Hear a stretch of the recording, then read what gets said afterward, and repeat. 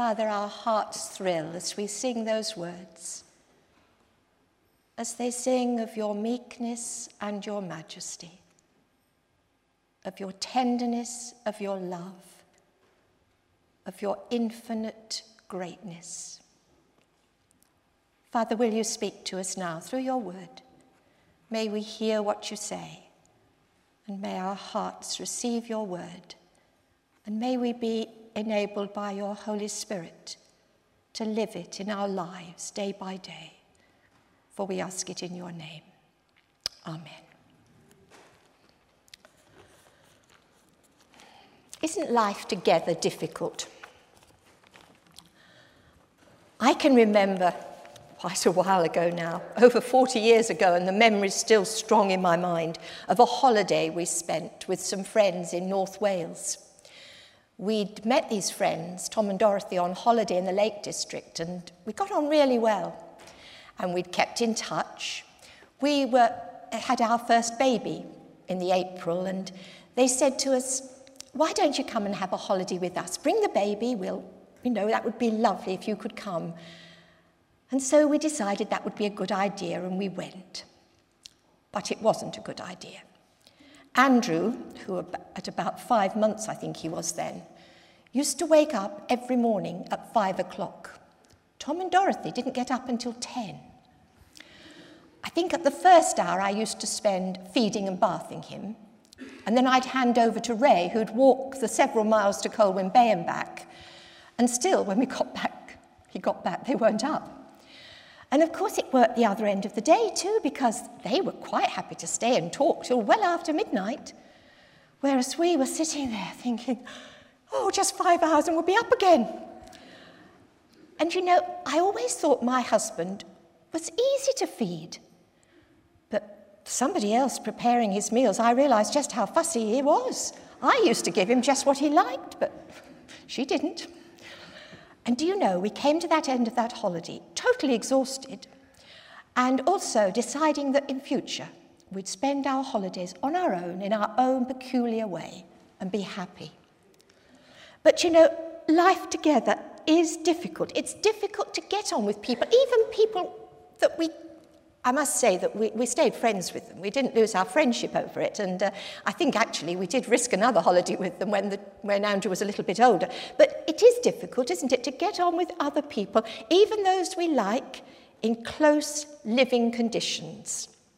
You think of the tensions and the petty squabbling, the resentment, the hurtful gossip, the disagreements, the conflagration points in the communities within your experience and family.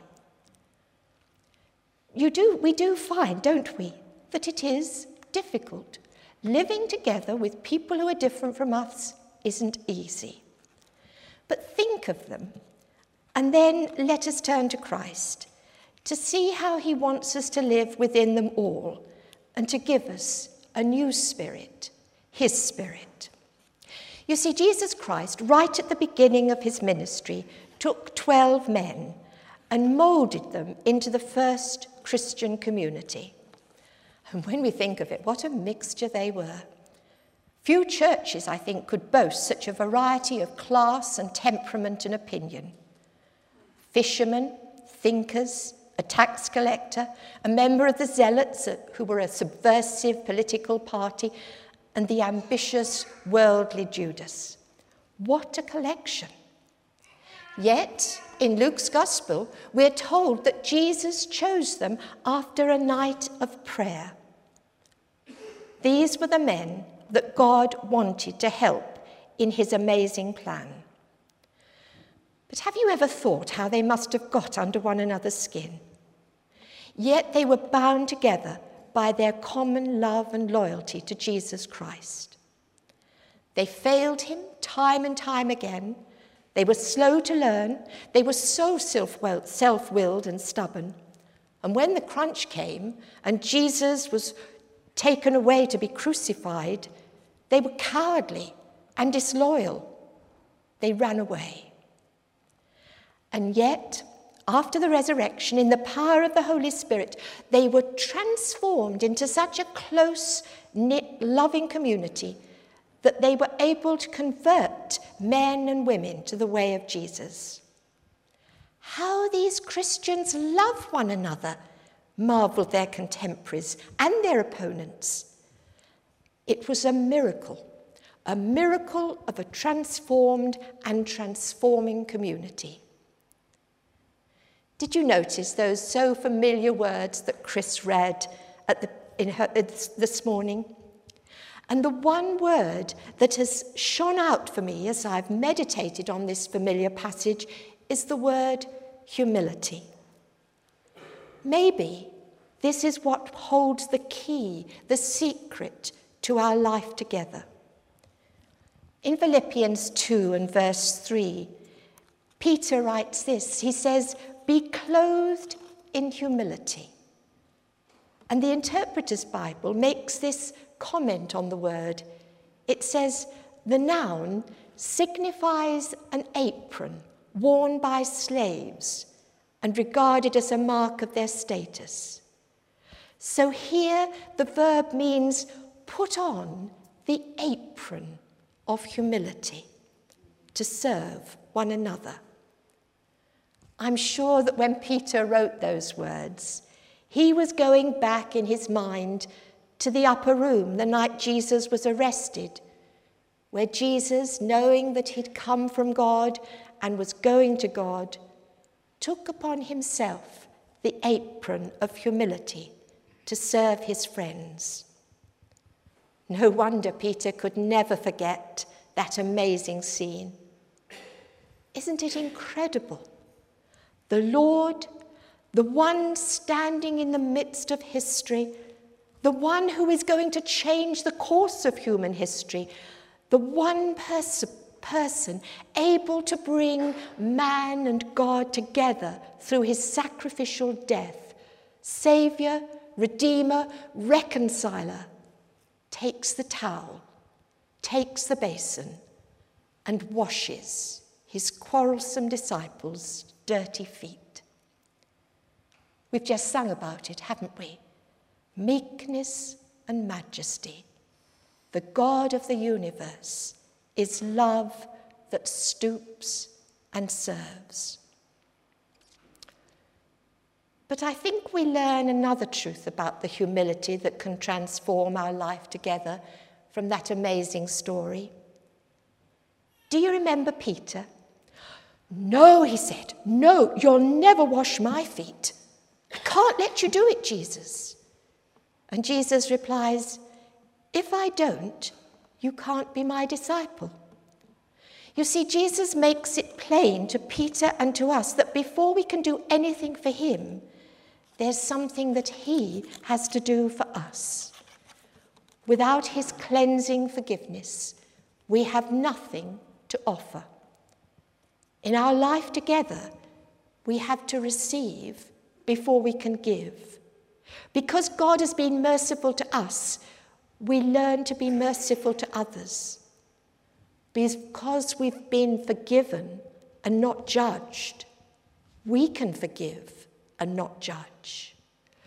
The more that we receive his mercy, his forgiveness, his love, the more we're able to give forgiveness, love, and mercy. And if our life together in the communities that we've been thinking about is poor in love and compassion, forgiveness and acceptance, it is because we haven't opened our hearts completely to these gifts of God to us. And you know, this seems to be bound up with the humility that Jesus encouraged.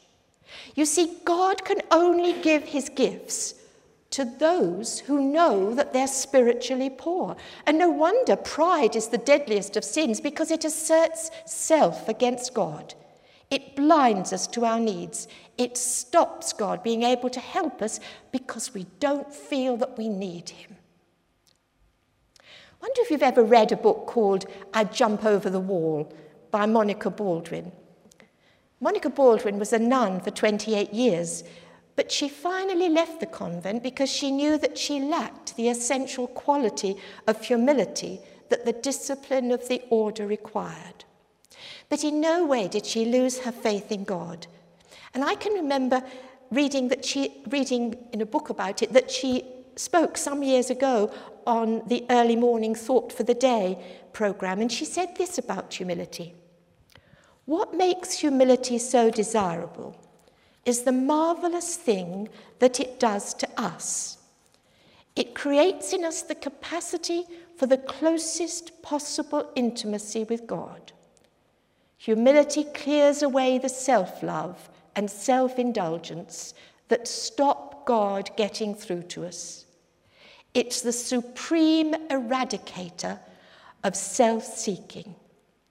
It hollows out in us a vacuum, and immediately this vacuum exists, God is able to pour himself into it. I love that. I think it describes so well what humility can do in us and what God can do through us. But how can we achieve that humility that will open our lives up to God's giving and transform our lives together? How can we cut self down to size? You see, humility is not only supernatural, but it's a completely elusive virtue. The minute you start to examine yourself for signs of humility, all hope of being humble, it vanishes. Because the essence of humility is self-effacement. The opposite of humility is self-obsession. It is as impossible to see humility in yourself as it is to look in a mirror and see yourself blinking. I don't know if you've ever tried to do that. I haven't, but I can see that it's totally impossible. You see, God can only give his gifts to those who know they're spiritually poor. And that's why pride is the deadliest of sin, because it asserts itself against God. It blinds us to our true needs. It stops God being able to help us because we don't feel we need him. Philip Brooks, who was an American saint, I think, of past ages, said this: the true way to be humble is not to stoop until you're smaller than yourself, but to stand against some higher nature. You see, humility will come, and this is the secret of humility. Humility will come when the gaze of our soul is upon our great God, who was seen so clearly in Jesus. Jesus, who did not consider equality with God something to be grasped, but humbled himself. Do you remember that book that was so popular when I was a young Christian, Your God is Too Small? I think he wrote another book, Your God is Still Too Small, and I think he could write another one today too. Because it's so easy, isn't it, to bring God down to our size.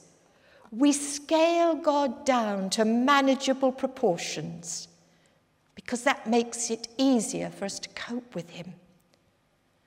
But you know, such a God bears no resemblance to the sovereign God of heaven and earth, who reveals himself in creation and history as the one God who sees, hears, and speaks, and who in the person of Jesus actually walked this earth, touching and feeling the pangs of human existence. When we live every moment of every day in the awesome awareness of our great God, who stands at the center of everything and at the center of our lives, then humility is born in our souls. In a minute we'll sing a hymn that speaks about him exalting, self-abasing. This is victory. I don't know which part of our studies in Malachi that has spoken most clearly to you, but for me, it was definitely those last two verses of chapter 3. where he says, "They will be mine, says the Lord Almighty." This is Malachi chapter 3, verses 17 and 18. "They will be mine, says the Lord Almighty, in the day when I make up my treasured possession. I will spare them, just as in compassion a man spares his son who serves him." And then this is the verse that speaks to me most clearly. "And you will again see the distinction between the righteous and the wicked, between those who serve God and those who do not." You know, I believe that humility will define us as Christians because it shows those who have self at the centre of their lives and those who have Christ at the centre. And there will be a difference that can be seen. It will make a difference to our lives to have Christ completely at the centre. We're his treasured possession. Those are lovely words, aren't they? I love those words. We're his treasured possession. He talks about that, you know, in Deuteronomy chapter 7, where he says, "The Lord your God has chosen you out of all the peoples on the face of the earth to be his people, his treasured possession." I like that. I like to know I'm God's treasured possession.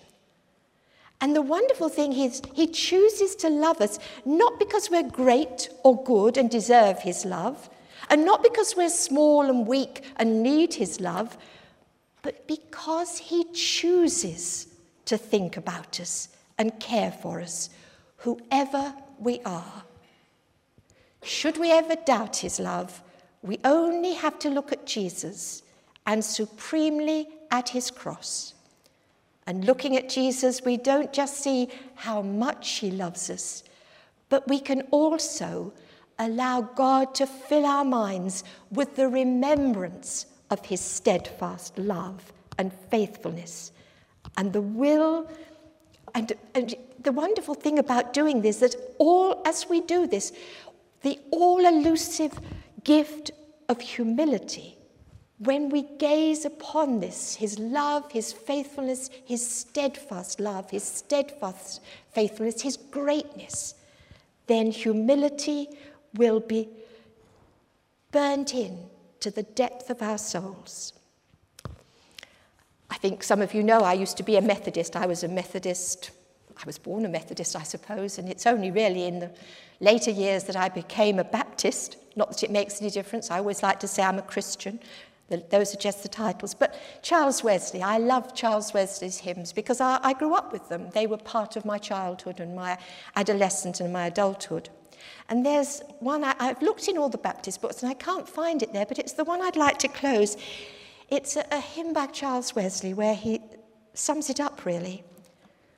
"Lord, that I may learn of thee, give me true humility. Wean my soul and keep it low, willing thee alone to know. All that feasts let me cast myself aside, all that feeds my knowing pride, not to man, but God submit. Lay my reasonings at thy feet. Of my boasted wisdom spoiled, docile, helpless as a child, only seeing in thy light, only walking in thy might. Then infuse the teaching grace, spirit of truth and righteousness, knowledge, love divine impart, life eternal to my heart." May that be our experience as we seek to live together and love one another and serve one another in his name. Amen.